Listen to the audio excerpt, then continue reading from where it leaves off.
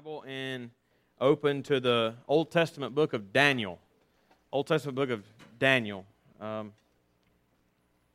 It's right after the big book Ezekiel. And this morning, if you hadn't been here, we're studying through this book. And so we've already looked at the first two chapters of Daniel. And today we're coming to the third chapter. We've taken a chapter a week, which makes a lot of sense. I know it feels like it's moving through it fast, but it makes a lot of sense. At least in the first half of the book, because they're sort of each self-contained units. And so like they each tell their own story, and it wouldn't make much sense to divide chapter 3 up into parts because it tells one story. So we're going to look at a whole chapter. If you haven't been here, just to get a little background of Daniel, what you're reading in Daniel is roughly 600 years before Christ. And Daniel and his three friends that have come down to us, known as Shadrach, Meshach, and Abednego. Their Hebrew names, Hananiah, Mishael, and Azariah, were Jewish boys growing up in Judah. The Babylonians were the big guys on the block, and they had overtaken Judah as a country and taken the people who lived in Judah and scattered them throughout their empire. And they had taken Daniel and those other three. Nebuchadnezzar, the king of Babylon, had taken those four boys into his palace to work in his palace. And we've already seen some crazy things in chapters 1 and 2. We don't have time to recap all that we've seen in those chapters.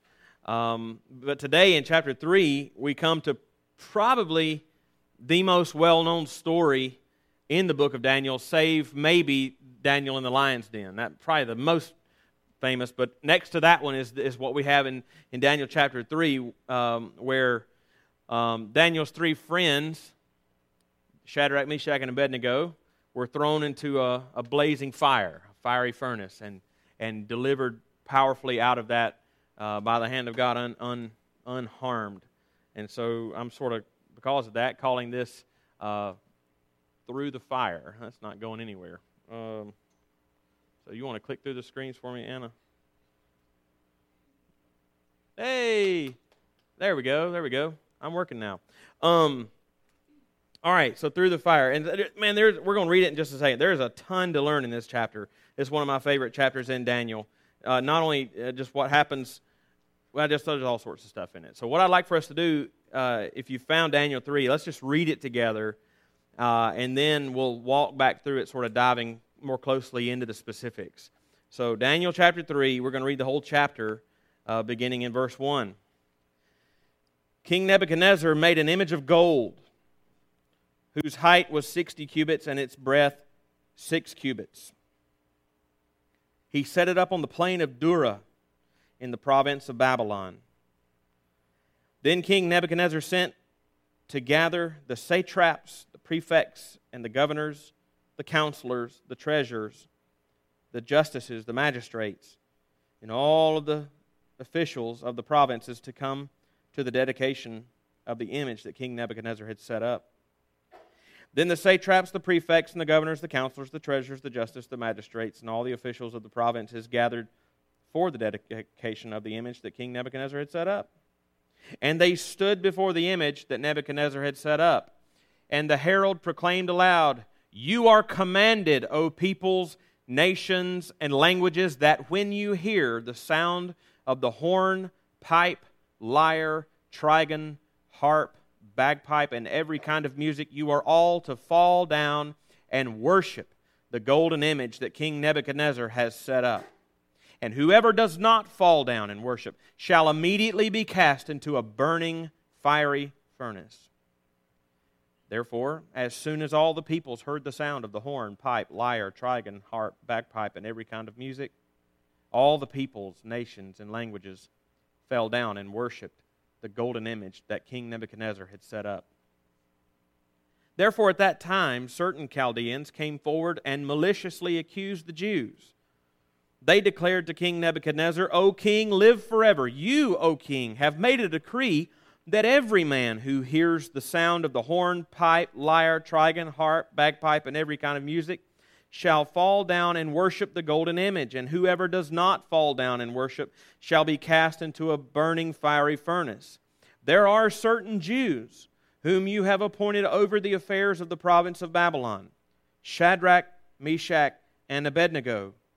These men, O king, pay no attention to you. They do not serve your gods or worship the golden image that you have set up. Then Nebuchadnezzar, in furious rage, commanded that Shadrach, Meshach, and Abednego be brought. So they brought these men before the king. Nebuchadnezzar answered and said to them, Is it true, O Shadrach, Meshach, and Abednego, that you do not serve my gods or worship the golden image that I have set up? Now, if you are ready, when you hear the sound of the horn, pipe, lyre, trigon, harp, bagpipe, and every kind of music, to fall down and worship the image that I've made, well and good. But if you do not worship, you shall immediately be cast into a burning fiery furnace. And who is the God who will deliver you out of my hands? Shadrach, Meshach, and Abednego answered the king and said to the king, O Nebuchadnezzar, we have no need to answer you in this matter. If this be so, our God, whom we serve, is able to deliver us from the burning fiery furnace, and he will deliver us out of your hand, O king. But if not, be it known to you, O king, that we will not serve your gods or worship the golden image that you have set up. Then Nebuchadnezzar was filled with fury, and the expression of his face was changed against Shadrach, Meshach, and Abednego. He ordered the furnace heated 7 times more than it was usually heated, and he ordered some of the mighty men of his army to bind Shadrach, Meshach, and Abednego and to cast them into the burning fiery furnace. Then these men who were bound in their cloaks, their tunics, their hats, and their other garments, and they were thrown into the burning fiery furnace. Because the king's order was urgent and the furnace overheated, the flame of the fire killed those men who took up Shadrach, Meshach, and Abednego. And these 3 men, Shadrach, Meshach, and Abednego, fell bound into the burning fiery furnace. Then King Nebuchadnezzar was astonished and rose up in haste. He declared to his counselors, Did we not cast 3 men bound into the fire? They answered and said to the king, True, O king. He answered, But I see 4 men, unbound, walking in the midst of the fire, and they're not hurt. And the appearance of the 4th is like a son of the gods. Then Nebuchadnezzar came near to the door of the burning fiery furnace and declared, Shadrach, Meshach, and Abednego, servants of the Most High God, come out here. Then Shadrach, Meshach, and Abednego came out from the fire. And the satraps, the prefects, the governors, and the king's counselors gathered together and saw that the fire had not any power over the bodies of those men. The hair of their heads was not singed. Their cloaks were not harmed, and no smell of fire had come upon them. Nebuchadnezzar answered and said, Blessed be the God of Shadrach, Meshach, and Abednego, who has sent his angel and delivered his servants who trusted in him and set aside the king's command and yielded up their bodies rather than serve and worship any god except their own God. Therefore I make a decree. Any people, nation, or language that speaks anything against the God of Shadrach, Meshach, and Abednego shall be torn limb from limb, and their houses laid in ruins, for there is no other God who is able to rescue in this way. Then the king promoted Shadrach, Meshach, and Abednego in the province of Babylon. All right, let's pray. God, this is your holy, inspired, inerrant, authoritative, sufficient, necessary, and clear word. And we're grateful to be able to read it and study it. These are the words of life. And I pray that you would give us eyes to see this for what it is, and give us minds to understand what we're to understand out of this today. Give us hearts to embrace and love the truth that we see in it. Give us the will and the fortitude to live out what we have to live out here. Give us all ears to hear. Give me the help that I need to teach. I pray in Jesus' name. Amen. All right, as we go back through this chapter and see what we have to learn, I think there's four important elements of this story that I want to kind of highlight. First of all, we're going to think about the defiance of King Nebuchadnezzar. We sort of see that in the first few verses, the defiance of King Nebuchadnezzar, and that's sort of at the root of this whole story. Then we'll consider the determination of Daniel's three friends when clearly a difficult choice was put in front of them. Then we're going to see the deliverance that God provided for Daniel's friends, even in the midst of that fire. And then finally the decision that we have to make from stories like this. And I think they're each clearly presented in this story. There's the verse references for you on that last one for each of those. They're clearly seen here, and each sort of has strong things for us to weigh and to consider. So let's begin at the beginning and walk back through this story and think about the defiance of Nebuchadnezzar that sort of starts this whole thing. So when you start reading this chapter, the first words you read in verse 1 is that King Nebuchadnezzar made an image of gold. Now, if you were just popping into the book of Nebuchadnezzar, the book of Daniel right now, like you're just saying, I think I'm going to read my Bible today, and I'm going to, wherever it opens, it's going to open, I'm just going to start reading. If you just did it that way, the fact that he made an image of gold may not seem very significant to you at all. It's just another thing. But if you've been reading Daniel from the beginning, and if you've reading chapter 3 after having read chapter 2, there's a little more significance to the fact that it begins this way. Why? Because you remember in chapter 2, the big deal, chapter 2 sort of revolved around this dream that Nebuchadnezzar had, a dream that disturbed him, a dream that scared him. And we talked about how incredibly insecure Nebuchadnezzar was, even as much power as he had, that a dream could disturb him in this way. But it disturbed him so, and he wanted to get to the bottom of what this dream meant. And to know that he was getting the right answer. He called all the wise men in his kingdom to him, and he says, I've been disturbed by a dream. I want to know what it meant. But so I know that you know what you're talking about. I want you to do two things. I want you to first tell me what the dream was.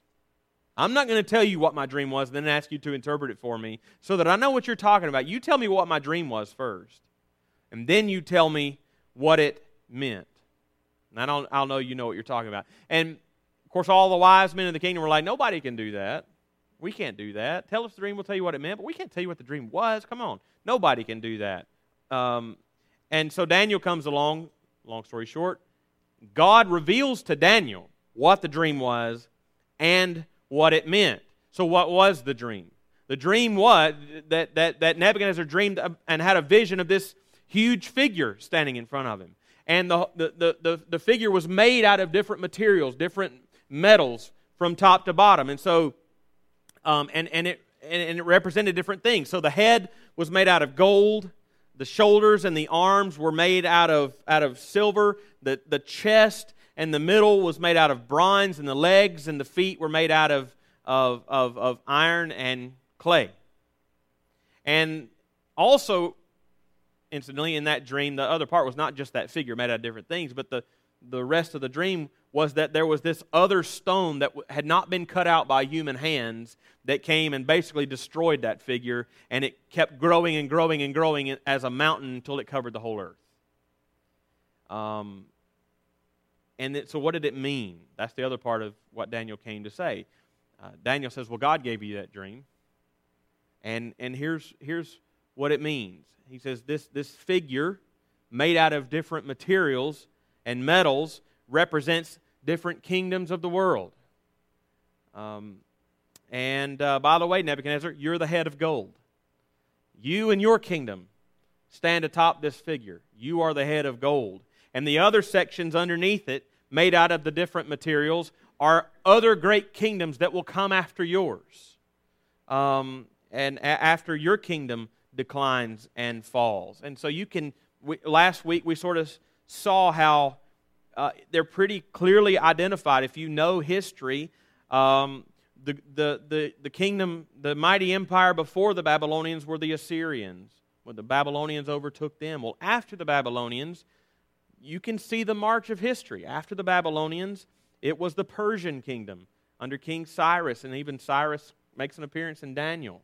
And then after the Persians, the big guy on the block was the Greek Empire under Alexander the Great, and then after he's gone, it was the Roman Empire. You see these come and go, and the main point of the dream was that the stone that came in, that was not cut out by any human hand, it came and crushed all of these kingdoms.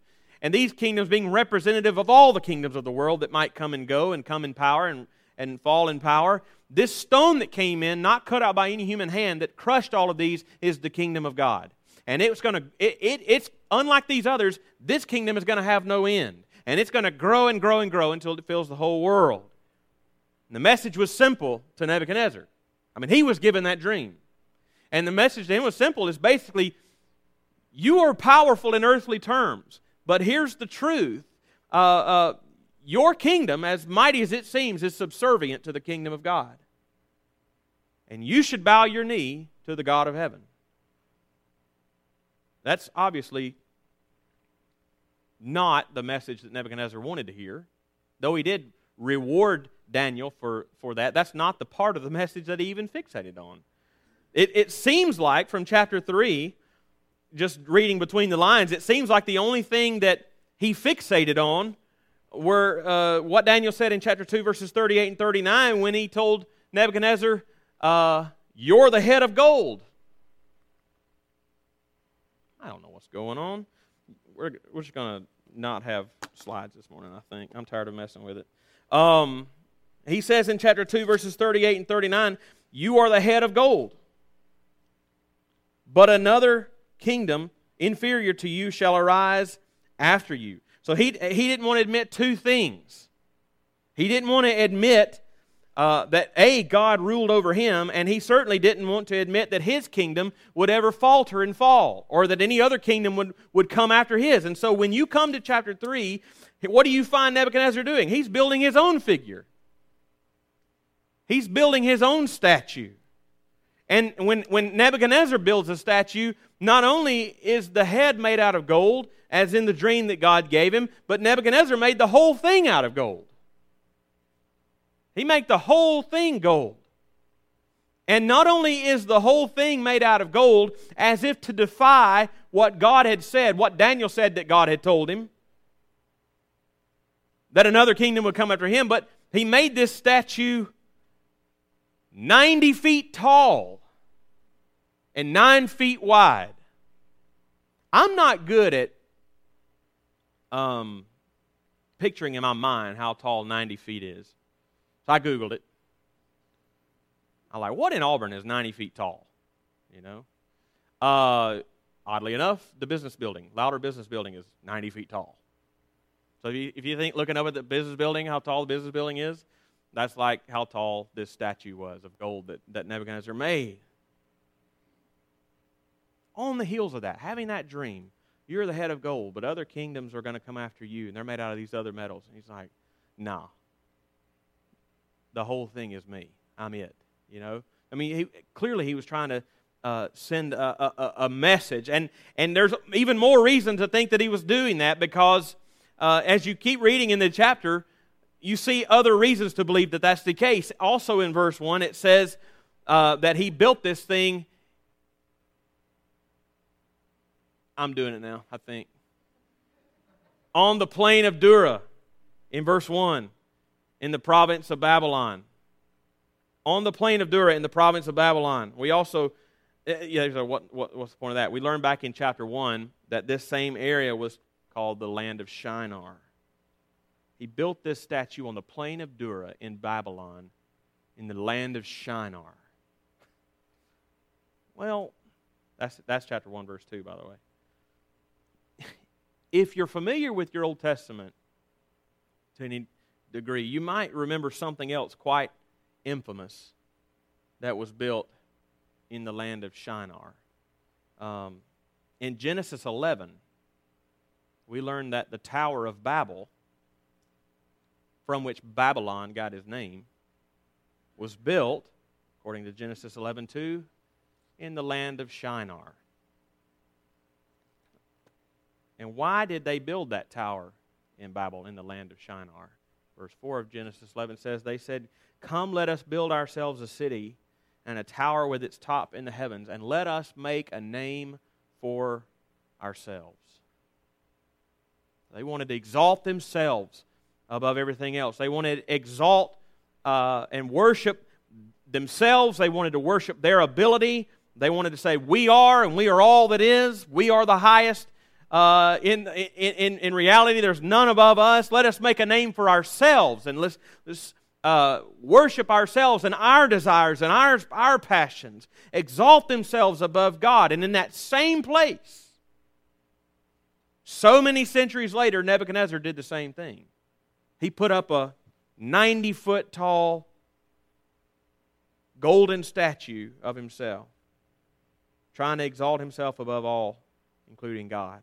And as the story goes on, the truth of that becomes even clearer, because what does Nebuchadnezzar command the people to do to the image he made? Worship it.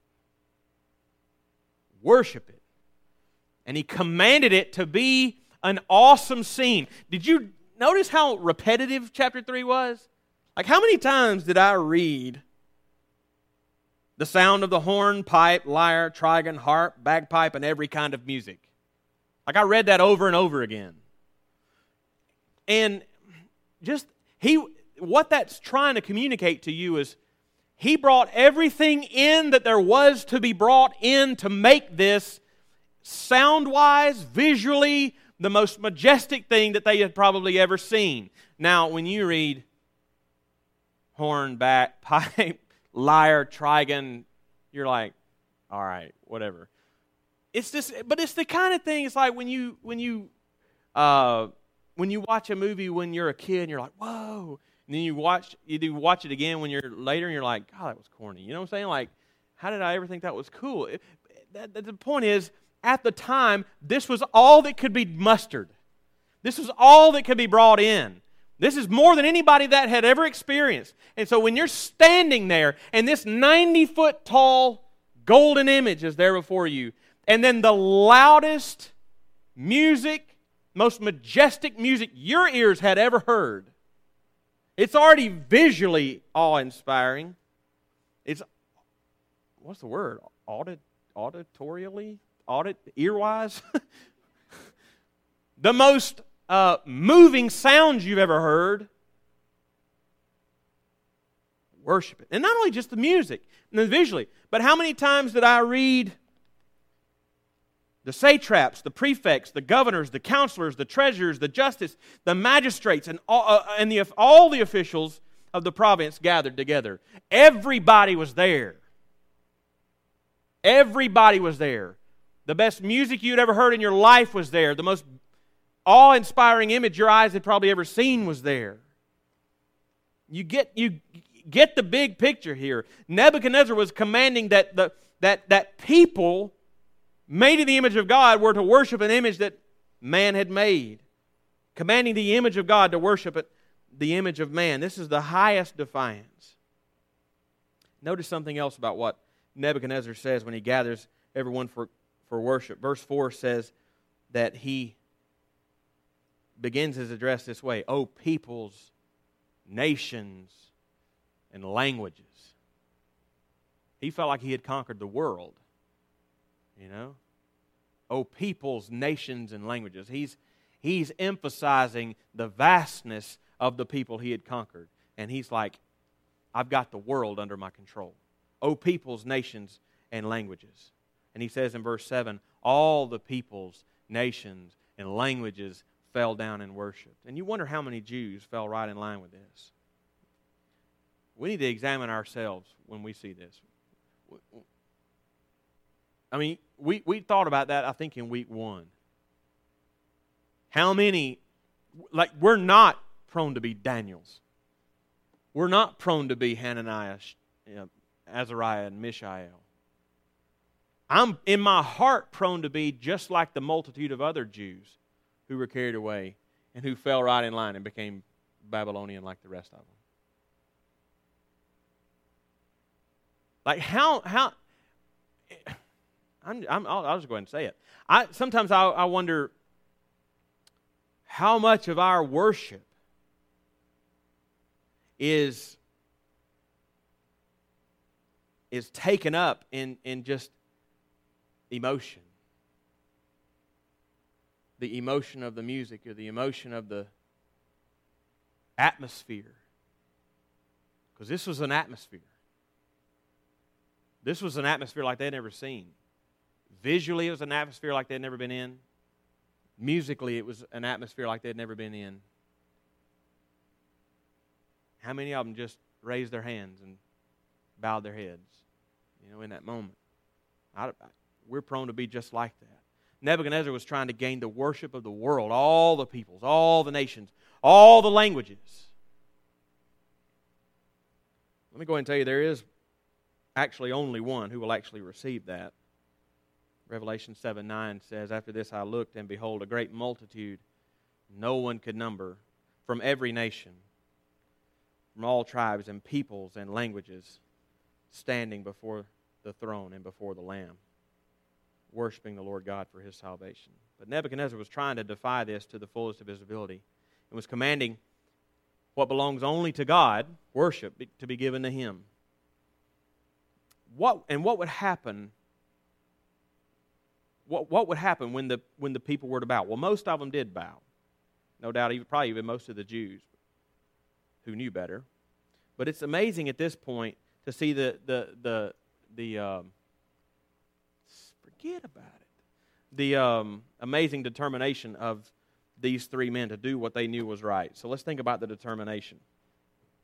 What it might have cost them. So apparently, as the time came for the people to bow to Nebuchadnezzar's image of gold, there were three there who didn't. Obviously, we've already read that. There were Daniel's friends who have come down known to us as Shadrach, Meshach, and Abednego, which was their Babylonian names, not their Hebrew names. And I love that it says in verse 8 that when they didn't bow down, it was the Chaldeans who came forward and accused them to Nebuchadnezzar. It says very specifically, therefore at that time certain Chaldeans came forward and maliciously accused the Jews. The reason I love this is because it apparently wasn't Shadrach, Meshach, and Abednego who were making a scene out of what they were doing. You know what I'm saying? Like they weren't trying to draw attention to themselves. They weren't trying to stage any kind of protest. They weren't marching on Capitol.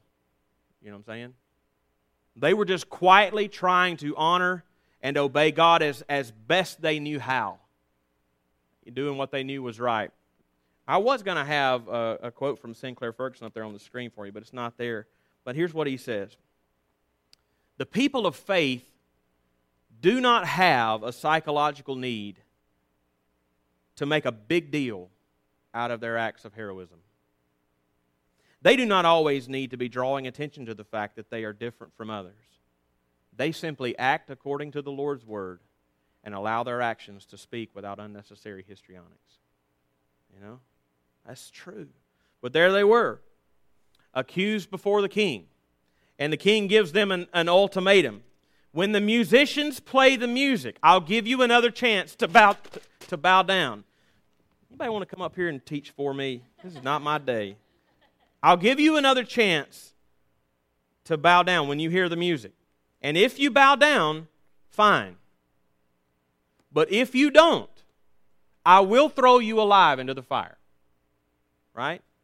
And in perfect keeping with what we've already seen in previous chapters about Nebuchadnezzar, he arrogantly says in verse 15, if you look there, he says, in verse 15, who is the God who will deliver you out of my hands?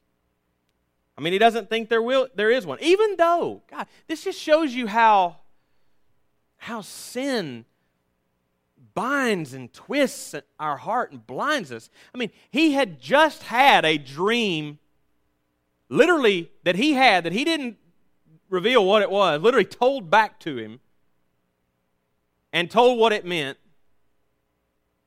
Like something pretty amazing that in that moment had awed him. He was like, oh, Daniel, you're awesome. Here's a bunch of gifts. He had already forgotten about that. And it comes to this, it's like, there's nobody who can deliver you out of my hand. There's no God who can do this. He thinks he's the highest one of all, and he certainly wouldn't lift a finger to help him, so nobody's going to help you if I don't. He had forgotten one God in particular. But back to the ultimatum. It's like when you read this. Here's what when I read this, it's what it, in the Old Testament, it reminds me of a New Testament example when you read the book of Acts, when Peter and John in Acts 5 were standing before the authorities, and they're given a command to obey what they in good conscience knew was not right. And they famously looked at the authorities in the Sanhedrin in Acts 5:29 and said, we must obey God rather than men. What we have here in Daniel 3 is like the Old Testament version of that story. They're given an ultimatum by Nebuchadnezzar, and they give their answer. It's an amazing answer. Verses 16, 17, and 18. They say, O Nebuchadnezzar, we have no need to answer you in this matter. If this be so, our God, whom we serve, is able to deliver us from the burning fiery furnace, and He will deliver us out of your hand. But that's not all. He says in verse 18, but if not, be it known to you, O king, that we will not serve your gods or worship the golden image that you have set up. The most powerful words in that little speech, to me, are the three words, but if not. I mean, our God can deliver us out of this crazy hot fire. But if He doesn't, but if not, I'm still not going to do what you said. But if not. Let's think about what's behind those words. The first thing that strikes me about but if not is their absolute and complete confidence in the power of God. Like, they say with unflinching certainty that God is able to deliver them, and not just to deliver them from a difficult situation, but from something that would seem to be completely contrary to nature. Fire won't burn me up. It won't even not burn me up. It won't even hurt me. I won't even smell like fire when I come out. That is really acknowledging who God is. But the other thing when they say, but if not, the other thing that it's not just their confidence in the power of God, but their complete submission to His will. Whatever it might be. But if not, even if He doesn't, they knew that it was possible that God would not deliver them from the fire unharmed. Not because He wasn't able, though, but because He must have had a better plan for them. And Shadrach, Meshach, and Abednego really felt like they were in a no-lose situation. If God chose to save them, and as He was completely able to do, then God would be completely vindicated before the eyes of Nebuchadnezzar. But if He chose not to, then they were still giving testimony that God was worthy of giving their very lives for Him, rather than bow down to the idol that Nebuchadnezzar had made. And did you notice that actually both of those things came true? Because A, they did come out of there unharmed, but notice at the end of the chapter what Nebuchadnezzar says about them. They said, he says in verse 28, Nebuchadnezzar answered after all this was over, he said, blessed be the God of Shadrach, Meshach, and Abednego, who has sent His angel and delivered His servants who trusted Him. So God was vindicated, but then he says, and set aside the king's command and yielded up their bodies rather than serve and worship any god except their own. Both of those things that they knew could have been true came true. How do you get to the point of, as you read the Bible autobiographically, like put yourself in that story, like you're Shadrach. You know what I'm saying? Like Kevin, Meshach, and Abednego. Well, what gets me to the point of being able to, in that moment, say, nah, I'm not going to do it. I mean, you can play the music. But I'm not going to bow down. I mean, my God can deliver me out of that, but even if He doesn't, I'm not going to do it. It's not worth it. He's more worthy than you. What gets you to that point in that moment to be able to say something like that? Well, two things, I think. One is just a reality that God was with them in that moment. God was with them in that moment and gave them the strength and the boldness to say what they said. When you hear of stories, like it started way back in like Columbine and school shooter and put the gun in the girl's face, professed to believe her, and said, "Deny Christ or I'll shoot you," and she didn't deny Christ and she got shot.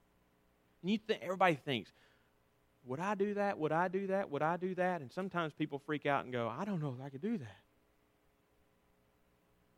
Well, there's two things going on when you think like that. One thing is legitimate. One, yeah, you can't do that. You're rotten just like I am, and a coward just like I am. You know? But two, when you're sitting here thinking about what would I do in that situation that's not even a reality in my life right now, you're thinking about it absent from the grace that God would give you in that moment. So as you think about it right now, you think, I'm too weak to make that kind of decision. But you're His child.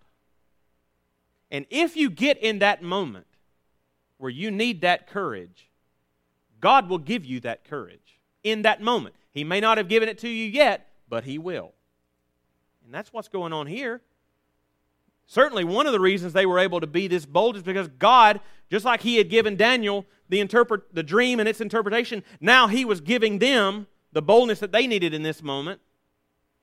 But even beyond just the supernatural equipping grace of God in that moment, the other thing that brought them to this ability in this moment was all the other trials they'd already been through already. Like every one of those trials were building up in them, trial by trial, the necessary tools in that moment to be prepared. I love one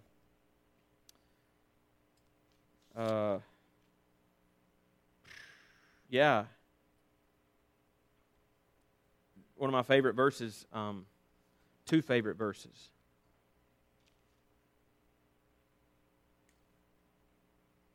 Yeah, I'm going to go with one. 2 Corinthians, I love 2 Corinthians 4, 16 and 17, where Paul says, "So we do not lose heart. Though our outer nature is wasting away, our inner nature is being renewed day by day." And he says in verse 17, "For this slight, momentary affliction is preparing for us an eternal weight of glory beyond all comparison." What is preparing them for this? This slight momentary affliction. The affliction is the very thing that is preparing them for that thing. You know what I'm saying? And you can, going back to Daniel, you can see all the things that they had already been through in the first two chapters. With the sort of re-education they were having to fight, where they were bombarding them with the literature and the language of the Chaldeans and saying, you can only eat the food that we're going to give you. We're going to give you new names. I mean, just over and over again, they're having to fight. And all the while, God was preparing them for this moment.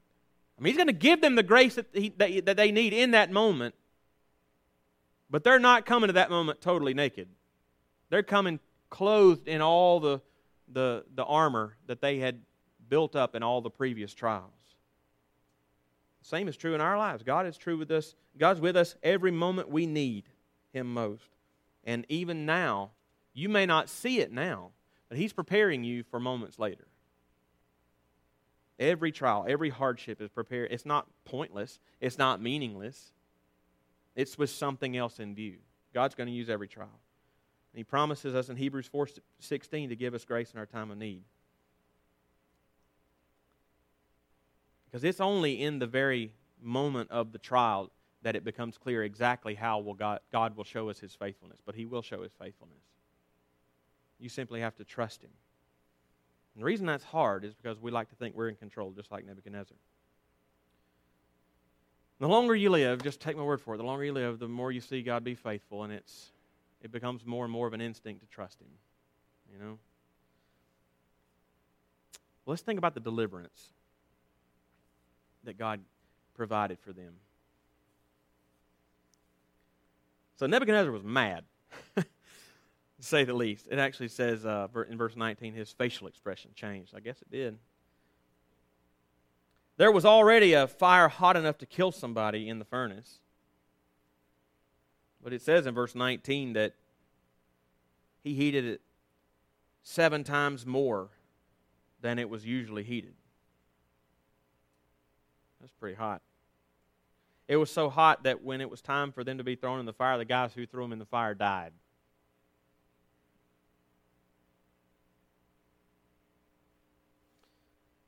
Nebuchadnezzar was trying his best to outjudge God. But then the famous moment of God's faithfulness and deliverance happened. Nebuchadnezzar had to do a double take. He's pretty sure that he threw 3 guys into the fire. He asked somebody else just to make sure he was right about that, wasn't going crazy. And they said, yeah, it was 3. That didn't help anything. He says in verse 25, but I see 4 men unbound, walking in the midst of the fire, and they're not hurt. And the appearance of the fourth is like a son of the gods. How about that? Books have been written. Many books have been written as to who the 4th person was. Some people think it's an Old Testament appearance of Christ. It's what they call a Christophany. You know, Christ appearing in the Old Testament. They say that drawing on the description of his appearance being like like a son of the gods. Nebuchadnezzar was polytheistic, so in our worldview, a son of God.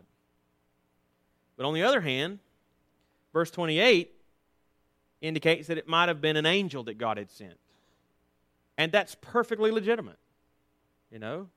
I don't think it detracts in any way if this was an angel and not a Christophany. Because I don't believe the identity of the 4th person is the main point here anyway. The main point is they went in bound and they came out unbound. And they were not writhing and flailing in the fire. They were walking around in the midst of the fire. And they weren't burned or hurt at all. They were completely unharmed.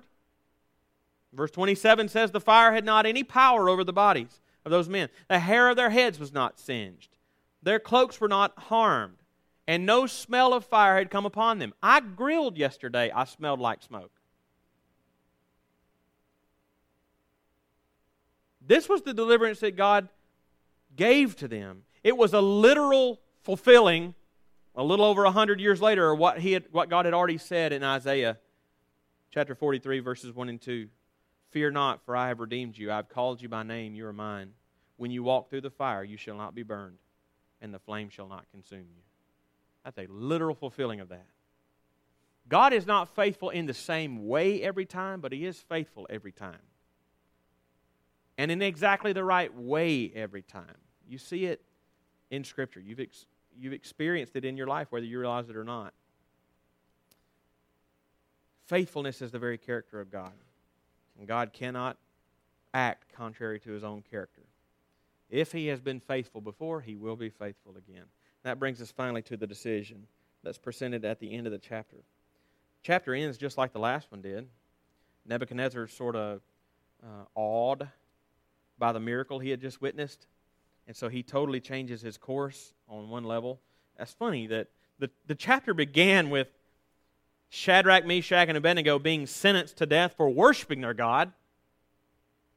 Now it ends with everybody else being sentenced to death if they don't worship their God, or if they say something bad about their God. And do you remember what Nebuchadnezzar said back in verse 15? Who is the God who will deliver you out of my hands? Well, now he says in verse 29, there is no other God who is able to rescue in this way. He figured out, well, there's one, but there's not another one. This is the only one. God vindicated Himself, and He showed Himself more powerful than the prideful Nebuchadnezzar. Nebuchadnezzar witnessed. What happened to Nebuchadnezzar? Well, here's what I think happened. He witnessed the amazing power of God. That's what he was impressed with. He was impressed. He experienced conviction, but not conversion. Nebuchadnezzar admired the power of God. He didn't love and worship God. He did not submit to God. He loved things about God more than he loved God himself. I hope that's never true of us. Love the things of God or things about God, things from God's hand more than we love God himself. Nebuchadnezzar admired God, but his admiration didn't move him to any deeper love of God. And those three guys were thrown into that fire.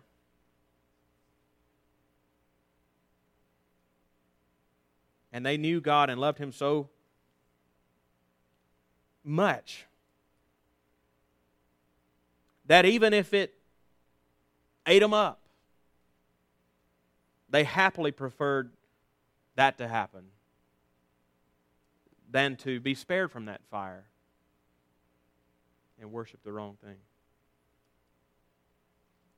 Any one of us can know God in this way and know that God is able and often willing to do the same things in our lives. That's what James says. Remember when James says Elijah was a man with a nature just like ours. He put his tunic on one leg at a time just like ours. We did. But he prayed and it didn't rain for 3.5 years. Nature just like ours. God hasn't changed. God has not changed. You know? And God delivered them from the fire. From the fire. Well, I called this through the fire. He didn't deliver them from the fire. He delivered them through it. Totally safe and sound. But for every Shadrach, Meshach, and Abednego, there's 1,000 others that get mauled and eaten and get burned. But God is not one way toward Shadrach, Meshach, and Abednego and another way to the others. In both cases, God is being faithful in exactly the same way that Shadrach, Meshach, and Abednego said that He could be. He can deliver us from the fire. But if not, God's the same. And we can trust Him. Let's pray.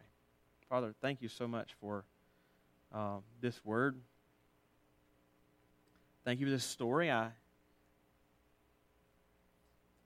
Father, again, I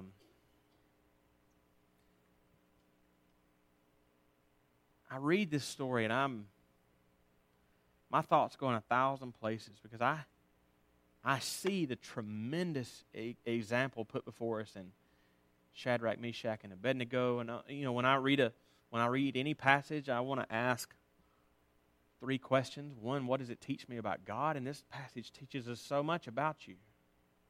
What does it teach me about myself? And that's where I get all kinds of caught up.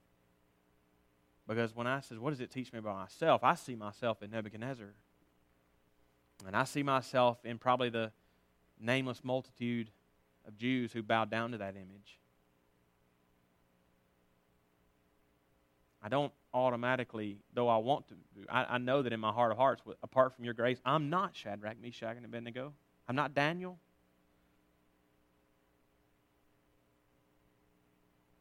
But as I get to the third question, after what does it teach me about myself? So what should I do? I should strive after the example of Shadrach, Meshach, and Abednego. I should strive after the example of Daniel. Ultimately, strive after the example of Jesus. Knowing, though, that thankfully, my relationship with you does not depend on that. Our relationship with you is safe and secure and sound and as healthy as it ever will be in Jesus Christ. He is our righteousness. But yet, it is our desire to follow hard after you, after the examples we see in Scripture. That's one of the reasons they're given to us. I pray that as we have a couple minutes around our tables to talk about this, I pray that you would equip us for real life here and now through this story that we read in Daniel 3. Pray in Jesus' name.